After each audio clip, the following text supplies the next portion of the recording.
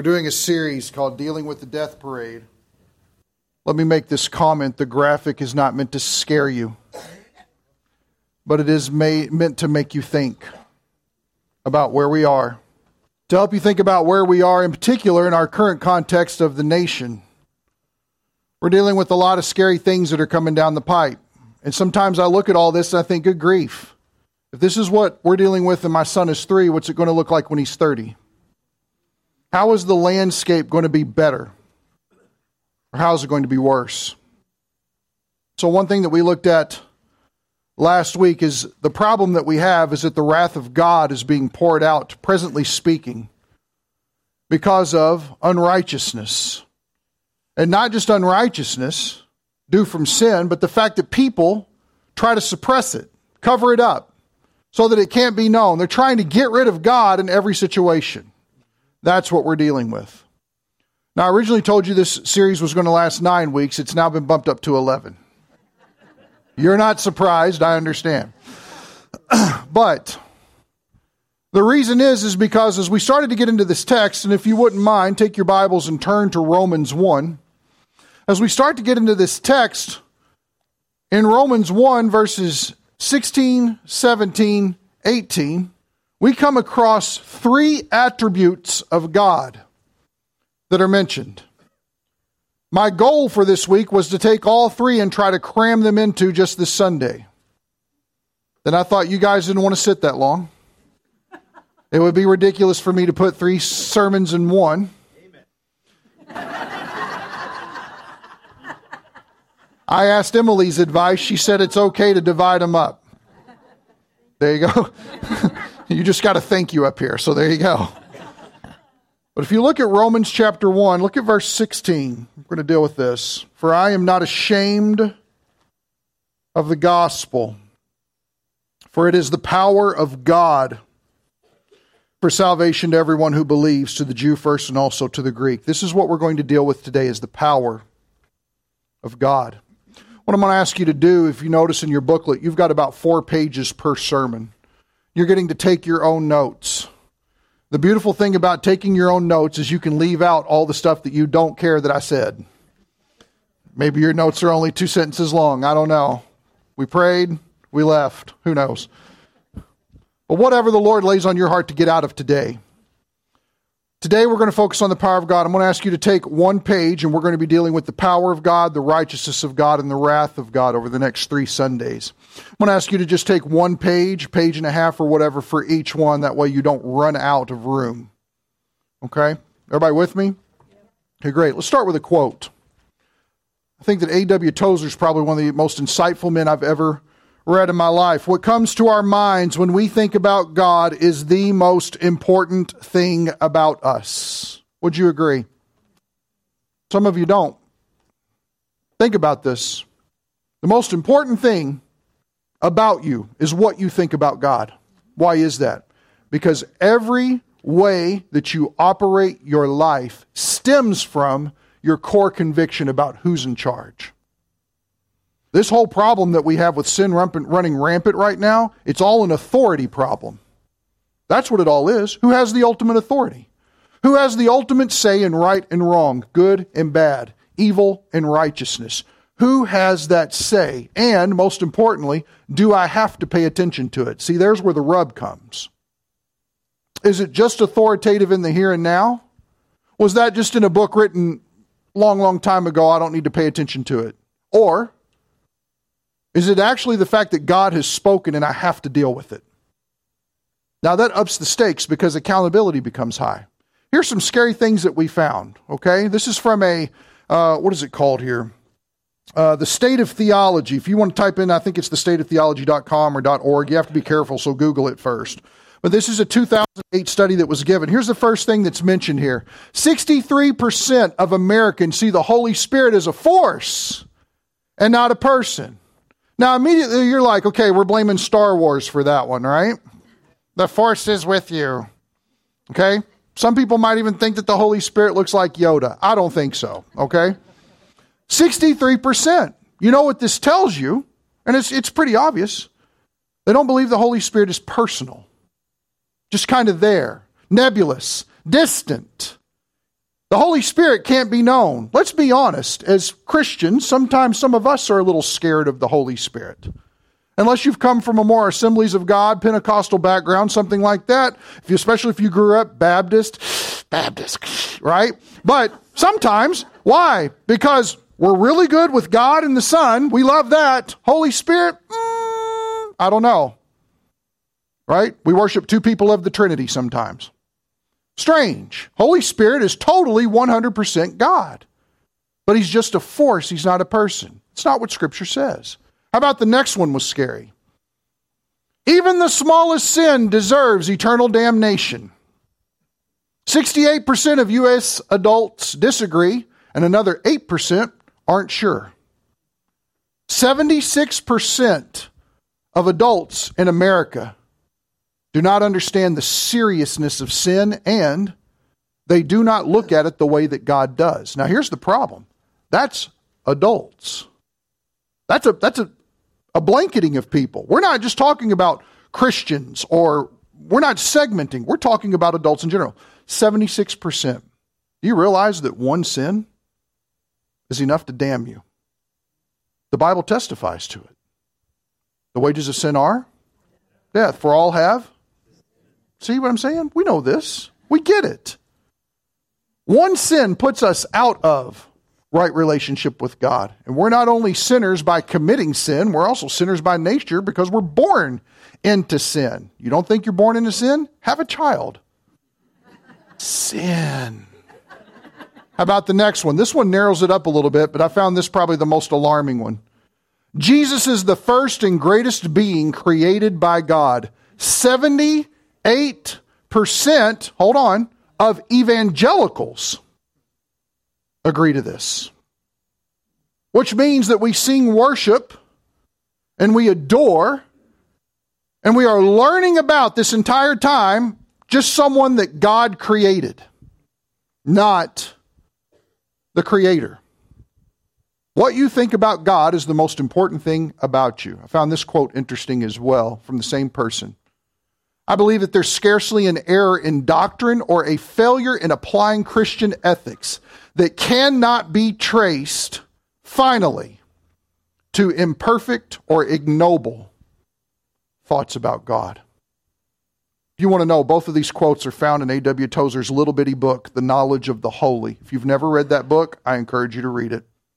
It will melt your skull. I don't know about you, but sometimes Christians, we need some skull melting. It's okay.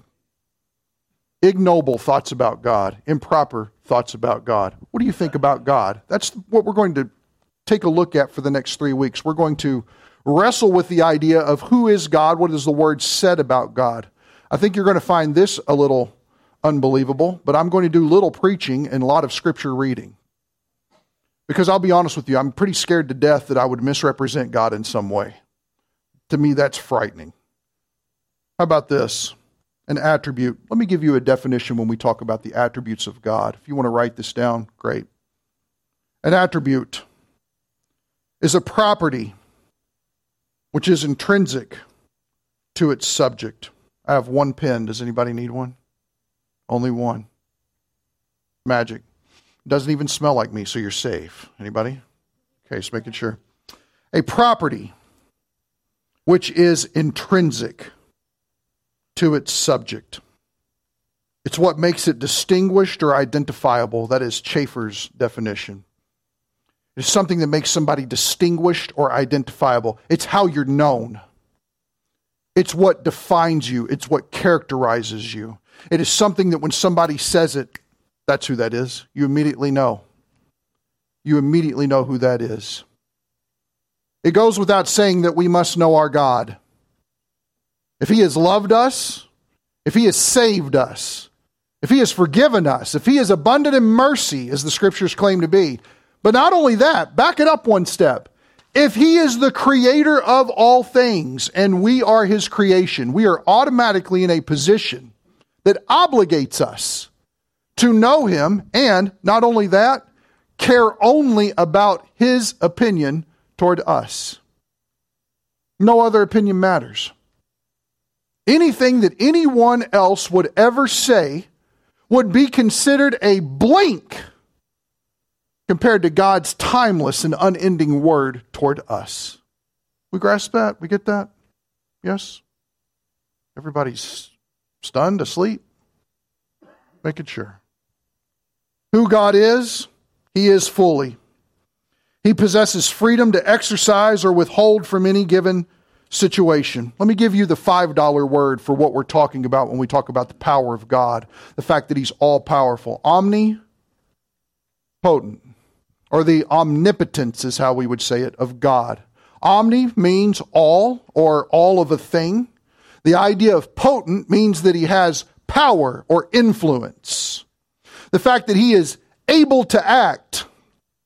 Sometimes we think about situations in our life and we ask the question, I don't know how we're going to get out of this. We need to pause for a second and ask the question, is God able? Does God have the ability? When we think about power, we might think of something as simple as flipping on a light switch, and next thing you know, we have a greater means of seeing. One terrifying mark of power that's been listed in history is the dropping of the bomb in Hiroshima. Some of you know that it was so powerful of an impact that it actually left shadows on the buildings for years. Shadows permanently on buildings for years. Power. And yet, no matter how small or how horrific we can imagine the links of power, God is above and beyond all of that. Above and beyond. Now understand this, just because God is powerful doesn't mean He can do everything. God does not sin. And God does not operate in a way that is contrary to His nature. If He did that, He would undo His attributes. He would undo the very properties or characteristics that define Him as good and holy. In fact, we would go as far as to say this, and we're going to talk about this next week. We can't begin to understand what is good and holy without God defining it for us. Why? Because it all started in Him. Everybody with me? Okay. I'm going to ask you that a lot. Feel the need to today. He does not contradict His character ever. He is truth. Therefore, He is necessarily consistent. What's one way that you know that things are true? It's consistent. You're talking to your child and they begin to tell you a lie. And you sit here and you think in your mind, this story has more holes than Swiss cheese. What in the world is going on? And that gives you the confidence to say, wrong. You are lying to me. Lack of consistency. God is consistent in His character. He can never contradict. This is also important to understand. From reading Scripture, we find out that the Lord is persuasive. He is not coercive. I think that's important to understand. Try reading through the situation between God and Pharaoh and sending Moses and Aaron as his mouthpiece and ministers to him. He repeatedly offers Pharaoh the opportunity to get out of the calamity that he's destined for. And why did the wrath of God come upon him? Because he suppressed righteousness. He loved ungodliness. And so we see a very real demonstration of the wrath of God poured out in history on someone. Two things that define God's omnipotence. Number one is ability. Let me give you an example of this. You don't have to turn there. Look up to the screen. We're going to turn to some things here in just a second. Genesis 18, verse 14, if you want to write it down. It's interesting because Abraham is 99 years old. Sarah's about 90 years old. And they get word that they're going to be pregnant. Now notice, it's not word that they are pregnant. They get word that they're going to be pregnant, right? And all God's people said, yeah, right. Right? Anybody over 70 thinking about repopulating the earth? Anybody? You see what I'm saying? We just don't think that way. And yet here's what they're told and they laugh it off. Oh, whatever. And I love it because God responds, is anything too difficult for Yahweh? At the appointed time, I will return to you at this time next year, and Sarah will have a son. His ability. Now, here's what's interesting about this statement if you look at it. It's one thing for an all-powerful God to predict the future. He knows everything, so he can see what's going to happen in the future, yes? It's another thing for him to be orchestrating all of history and existence in order to make sure that that history unfolds exactly as he said. That's power. That's ability. A second point that we need to see about this is the fact that he has authority, not just ability. Not only is he able to do these things, he has the authority to do these things. In fact, if you think about any of these institutions that are trying to gain power in the world scope today, you quickly find out that money's not enough. They can have a lot of money, and money helps to gain power, but what they ultimately want is power. They want influence. They want authority over people. They want to be able to run other people's lives. Money is a way to help get that done, but if there's a higher bidder, you have immediately lost authority. Here's a good passage in Luke chapter 8. You can just write this down, look on the screen. Whenever the man with the many unclean spirits are in him, the spirits legion, for he had commanded the unclean spirits to come out of the man. Notice, they could not stay. He commanded them. That's authority. Unclean spirits leave, and they're gone. How about in verse 32? If we look down, of the screen, 32. Notice it says, now there was a herd of many swine feeding there on the mountain, and the demons implored him to permit them to enter the swine. Notice that the demons have to ask Jesus' permission to do what they want to do. Why? He has the authority. And look what it says. And he gave them permission. Let me ask you a question. If he didn't give them permission, what were they going to do? Nothing. That's power. That's authority. Now, we're all familiar with Genesis 1:1, correct? That's probably the greatest display of power that our minds can begin to conceive. In the beginning, God created the heavens and the earth. But the first place I want you to turn in your Bible is actually going to be Hebrews 11. Hebrews 11. And I am preaching with notes today, so this is really strange. Bear with me. Hebrews 11. You probably know this commonly as the faith chapter. And it goes through and it lists all kinds of individuals throughout biblical history who had an extraordinary confidence in what God had told them, and God had blessed them richly as a result of it.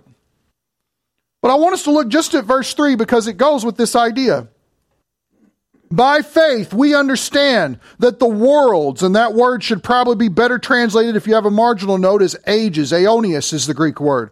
That the worlds, the ages, were prepared by the word of God. No one gave God Lincoln Logs and said, get to work.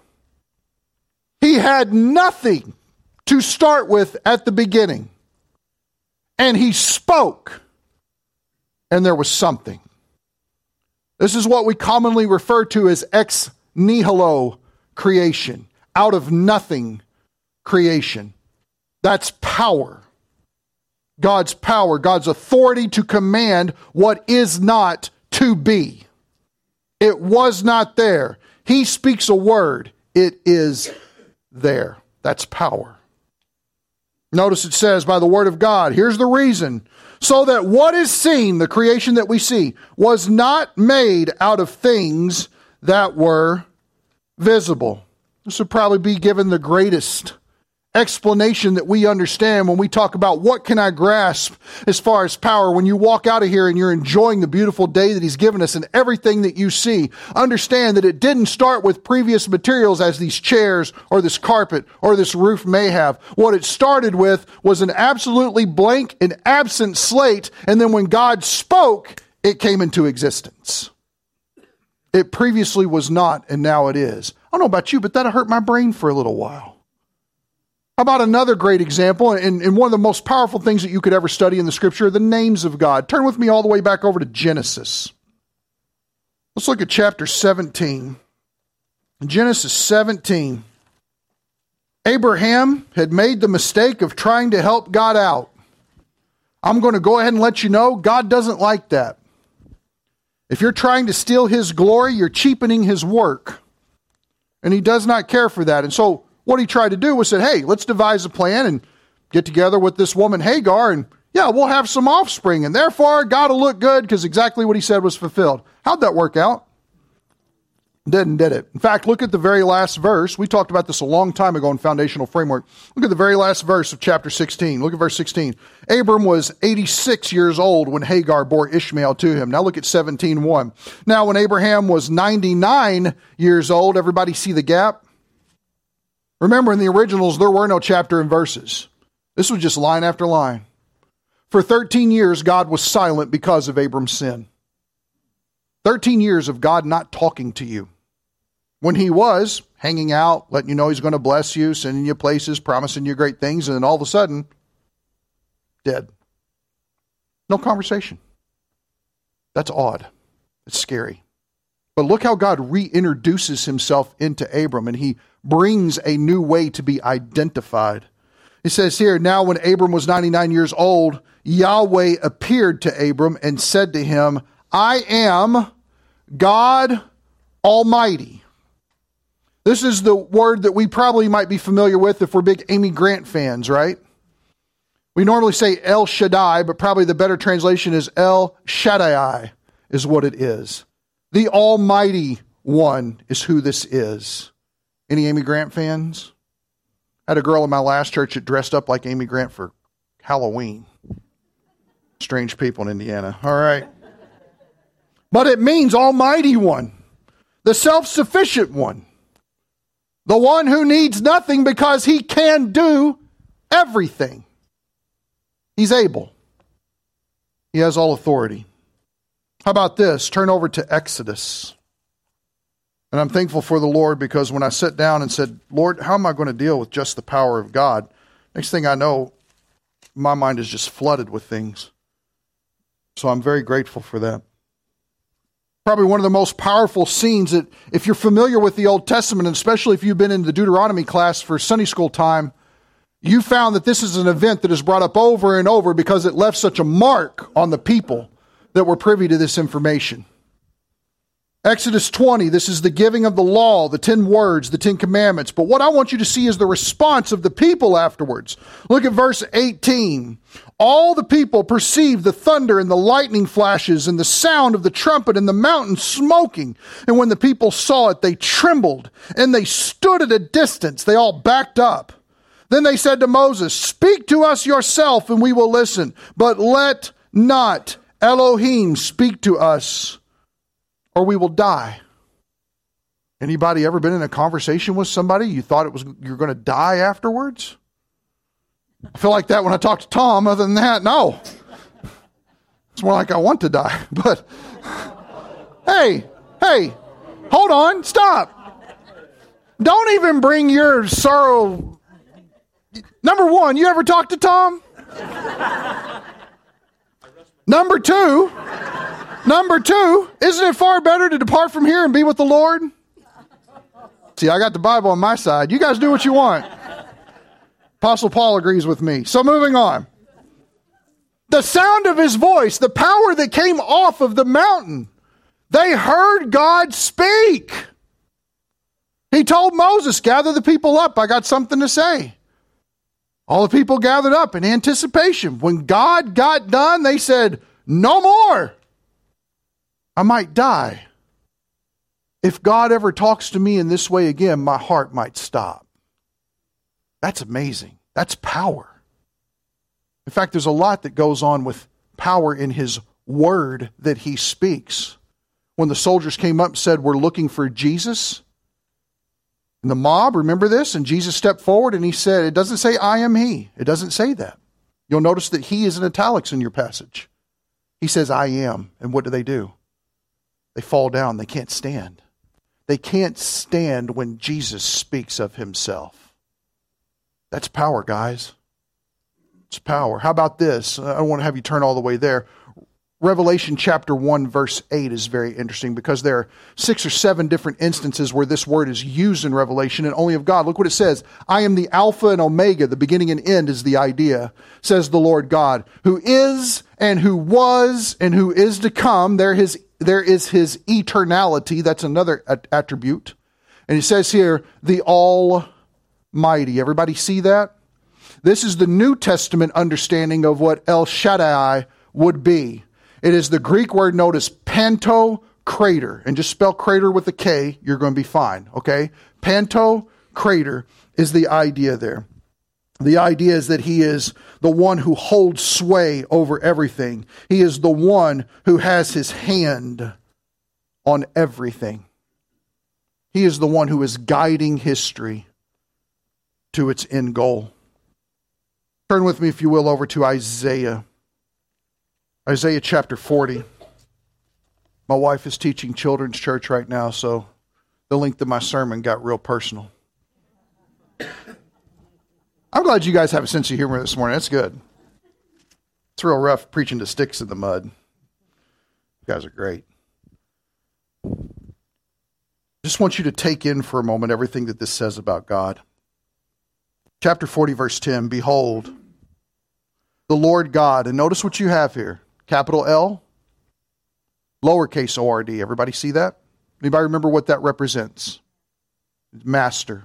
It's the Hebrew word Adonai. Master, and then because after that it's all caps G-O-D, that's Yahweh. Adonai, Yahweh. Master, self-existent, self-sufficient one is what it means. So notice he says here, behold, Adonai Yahweh will come with might, with his arm ruling for him. Behold, his reward is with him, and his recompense before him. Like a shepherd, he will tend his flock. In his arm he will gather the lambs and carry them in his bosom, and he will gently lead the nursing ewes. In fact, this really helps you understand Jesus' words in Matthew 23 when he says, Jerusalem, Jerusalem, how often I wanted to gather you under my wings, but you were not willing. This is the heart of God for his people. And if you want another good comparison verse to this, in Revelation 22:12, the very last chapter of the Bible, it speaks of Jesus' return and how he will bring his reward, his recompense with him to pay back everyone according to what they've done, whether good or evil. So this totally matches together. Verse 12, who has measured the waters in the hollow of his hands and marked off the heavens by the span and calculated the dust of the earth by the measure and weighed the mountains in a balance and the hills in a pair of scales. Has anybody done that? No, only one person, right? Right? Yahweh. Anytime it asks a question, answer the question. No, no one's done that. No one's done that. Only God. Verse 13, who's directed the Spirit of the Lord? Or, as his counselor, has informed him. Has anybody informed God what he needs to be doing? No, not at all. In fact, that's the very end of Romans 11 when you look at that. How unsearchable, how inscrutable are his ways. No one's his counselor. How about 14? With whom did he consult? And who gave him understanding? And who taught him in the path of justice and taught him knowledge and informed him of the way of understanding? Has anyone taught God anything? No. In fact, let me give you some homework real quick throughout this week to reinforce this point.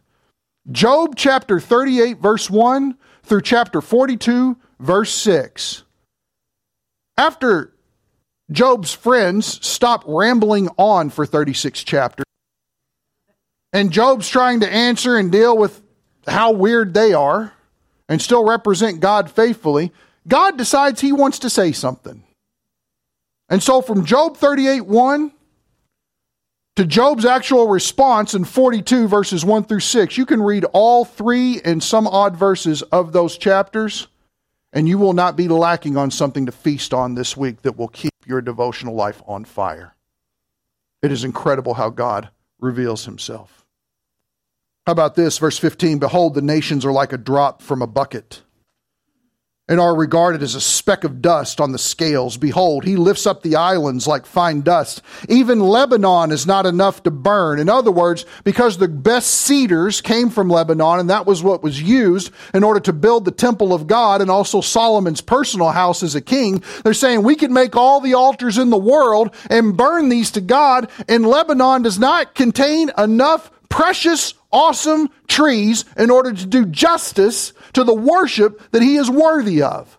In fact, look at the next verse or the next sentence. Nor its beasts enough to burn offerings. There's not enough sacrifices to sacrifice sufficiently to praise him maximally. That's how awesome and powerful and wonderful he is. Verse 17, all the nations are as nothing before him. They are regarded by him as less than nothing and meaningless. And not just meaningless, but the Hebrew word used here is the word void. It's the idea of, and the earth was void and without form, and there was darkness over the face of the deep in Genesis. Verse 18, to whom then will you liken God, or what likeness will you compare with him? And in the interest of time, we're going to move on, but you could read all the way to verse 26 and see this incredible declaration of God's worship here. How about Hebrews 1? And if there's something that you don't get, you didn't get a chance to write it down, Mitch does a fantastic job of keeping our website up to date, keeping the audio up there, getting it posted as soon as possible, editing out all the stupid things I say. So the sermons are actually way shorter online.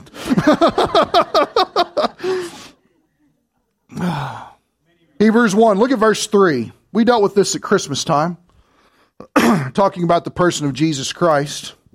Remember, Jesus Christ is fully God, and he is the radiance of his glory and the exact representation of his nature. And here's what I want you to grasp here. And upholds all things by the word of his power. Everybody see the word for word there?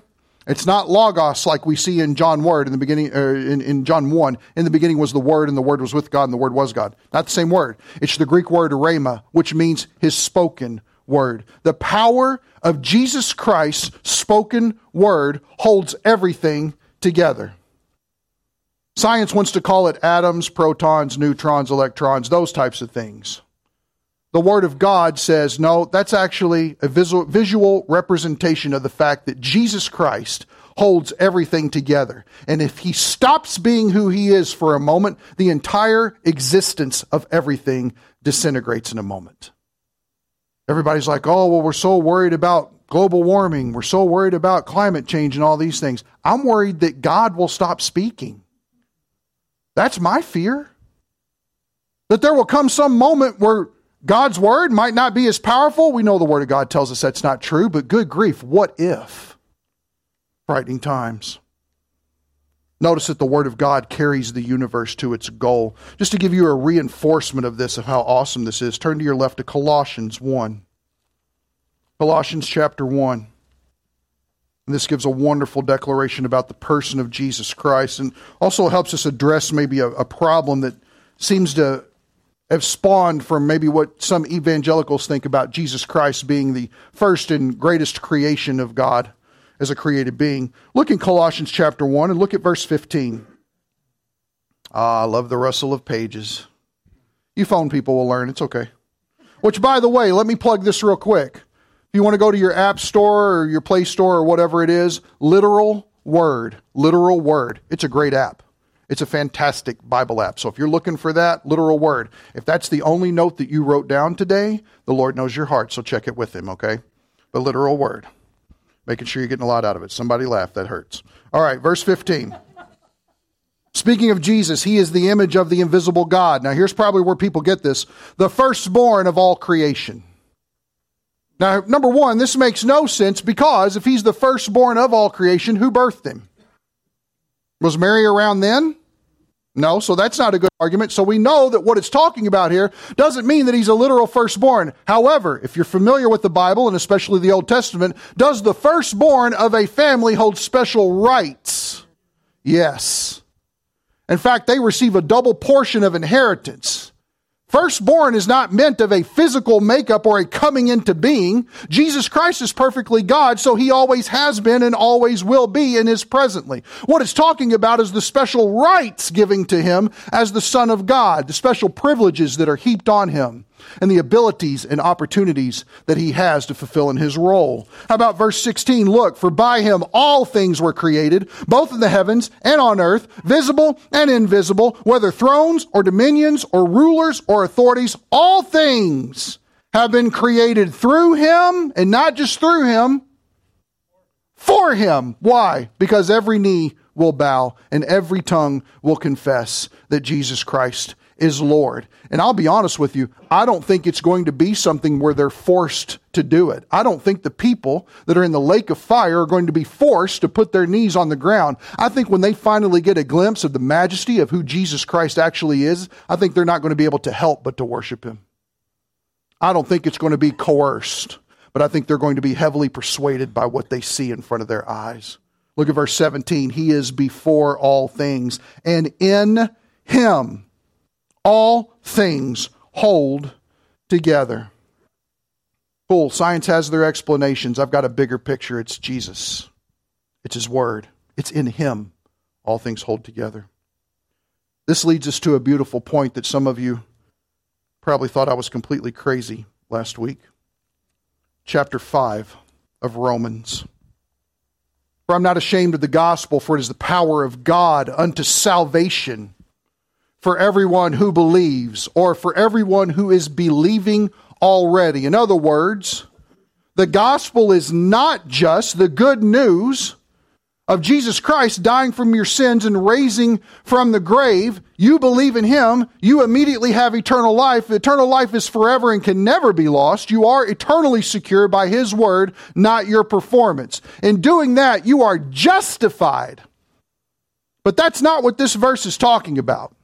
It is talking about being sanctified, being conformed to the image of Christ, being saved from the power of sin that wants to take over our flesh. Now you say, how in the world do you believe that? The reason is because the word salvation is not used in the book of Romans ever to speak of justification. When Paul wants to use justification, chapter 3, verses 20 through the end of chapter 4, he uses the word justified. But when he wants to talk about your sanctification, you being holified, if we want to say it that way, being saved from the power of sin that wants to cause you to sin, but as a Christian, he desires for you to live a new life and experience that abundant life, he uses the word salvation and saved. Let me show you. Chapter 5, verse 8. We're all familiar with this one, but God demonstrates his own love toward us, and that while we were still sinners, while we were still in complete rebellion against him, Christ died for us. When we hated him the most, he loved us the most. Now we understand that as a justification thing, right? Yes? But look what happens after that. Pay attention to the tenses going on here. Much more then, having now been justified already by his blood, we shall be saved. Does everybody see that? Having already been justified, we shall be saved from the wrath of God through him.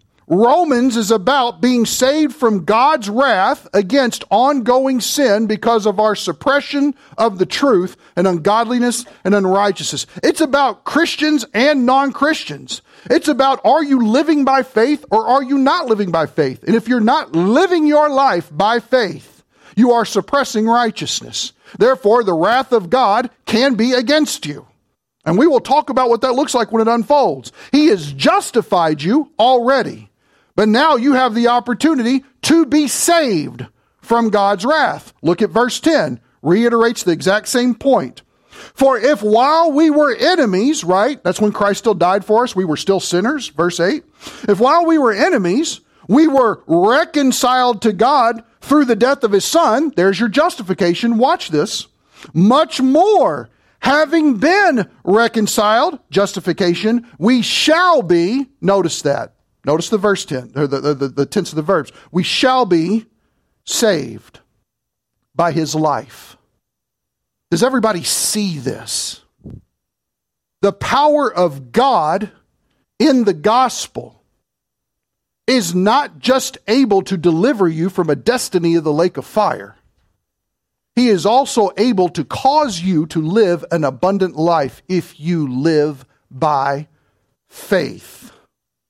There is great power in his ongoing, saving, sanctification ministry from the power of sin and thus from his presently revealed wrath. It's a power struggle. And the power of God is able to overcome the power of sin in us, that wants us to go where we shouldn't go, say what we shouldn't say, see what we shouldn't see, do what we shouldn't do. Christ has secured infinitely better, and it's now abundantly available to you and I by his power. At the very least, doesn't this make itself manifest in prayer? Anybody here praying folk? See, there's peer pressure to raise your hand if there's not. Okay, 3 of us. That might be a problem here, okay? You ever thought about why you pray? Isn't the whole fact why we bring our issues to God is because he has the power to deal with them? He not only has the ability, not only can we sit here and say, Lord, we know you are able. Does he not have the authority to deal with them? You see what I'm saying? You start living by faith in that way, you won't be able to stop what God's doing in your life. Because he is looking for the opportunity every time to exercise his power in us. It's not just that he wants to do it in general, or he just put it in these pages for us to read and we're like, oh, that's really nice. I'm sure there's a coloring sheet that goes with this. No. It's so much more. Your very life he wants to instill with power. Not your power, his power. In fact, notice the end of 10. Look at verse 10. We shall be saved by him making your life better. Is that what it says? Praise God, no. If you guys looked at my life, you'd say, I don't know about the power of God compared to that. And you might think the same way about yourself. All of us know the skeletons hanging out in our closet.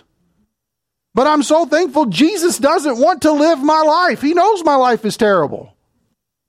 But he does want to take me, and he does want to demonstrate and live his life through me. I don't know about you, but that's an infinitely better existence than I could ever hope for. One of the greatest prayers I lift up to God every day is thank you for putting my life where it is, because I saw where it was going. And if you wouldn't have intervened, and it's definitely an exercise of power, I would probably be dead. God is great. And what we think about him is the thing that matters most about us. If you've ever underestimated the power of God, and you say, how do I know if I've underestimated the power of God? Because you've underestimated the gift of prayer to God. You're not willing to take the time necessary to call upon him to get his power involved. And if that is an ongoing sin in your life that you need deliverance, thank you for sharing situations where a 5-year-old smoking, that sounds like a good time. How do you discipline that? How do you deal with that? And then understanding, wait, God can deliver me? Yeah. That's power. That's power that overcomes the power of sin in us to want to do the things that we ought not to do. God has power, and he wants to exercise it in his people. Let's pray. God, thank you for infinite, awesome power. You are a God of power. You are a God who is able. You are a God of authority. You are a God of words that cause people to fear and tremble, and at the same time gain great assurance. Maybe we've never thought this intently upon the greatness of your power, but we serve a powerful God. We serve a God who has ability beyond our understanding. The Apostle Paul tells us he is able to do exceedingly, abundantly, above all that we could ever ask or think. Father, help us to see you in your power, to have our hunger satisfied by feeding on your power, by understanding that you are omnipotent and there is none like you. Help our hearts in comprehending. And when we feel helpless, move us to call upon you, the God of all power. We pray it in Jesus' name. Amen.